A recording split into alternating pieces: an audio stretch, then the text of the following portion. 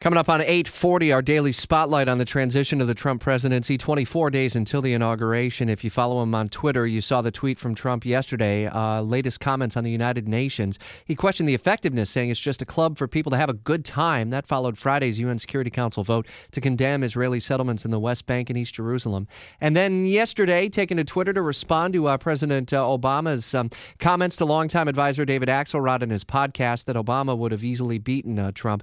Dory Scheimer continues our team coverage in Washington. You can tell it's a transition week here in Washington between Christmas and New Year's if we're talking about the two president and president-elects going toe-to-toe over basically whose feet are longer here. Exactly right. Exactly right. It is eerily quiet in D.C. today. I'm looking over at the Capitol, and it looks like all the lights are off.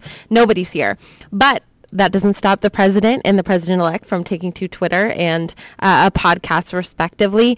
President Obama said that he was confident that if I had run again and articulated it, I think I could have mobilized a majority of the American people to rally behind it. He's talking about his message of hope and change he ran on in 2008 and 2012, saying that not all that much has changed. We think Trump was such a drastic change and people wanted something so different. He thinks it was maybe the messenger. He could have articulated it the right way and beaten Donald Trump. Trump then going to Twitter saying, President Obama said he thinks he would have won against me. He should say that, but I say no way. Jobs leaving, ISIS, Obamacare, etc. A nod to the issues that Donald Trump thinks that he can fix. Those things he thinks will be a stain on President Obama's legacy that he wants to take care of when he takes office. Yeah, it was a story where two people were talking about something. Doing something was a different story. And Trump made news over the long holiday break over that as he laid out the plans to essentially remove himself from the Donald J. Trump Foundation. How's that going over? Well, it's interesting.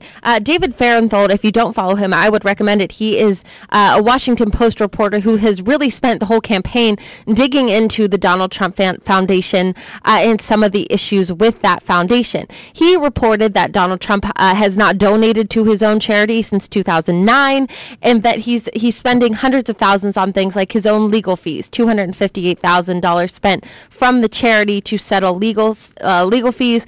He bought a portrait of himself with that money from the charity.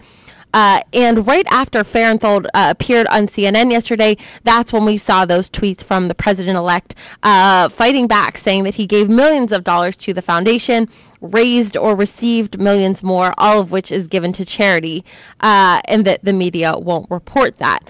He says that unlike most foundations, the Trump Foundation never paid fees, rent, salaries, or any expenses. 100 of the money goes to wonderful charities. Fahrenthold also reporting that, in fact, the charity did pay fees to Trump's own properties to rent out space for events.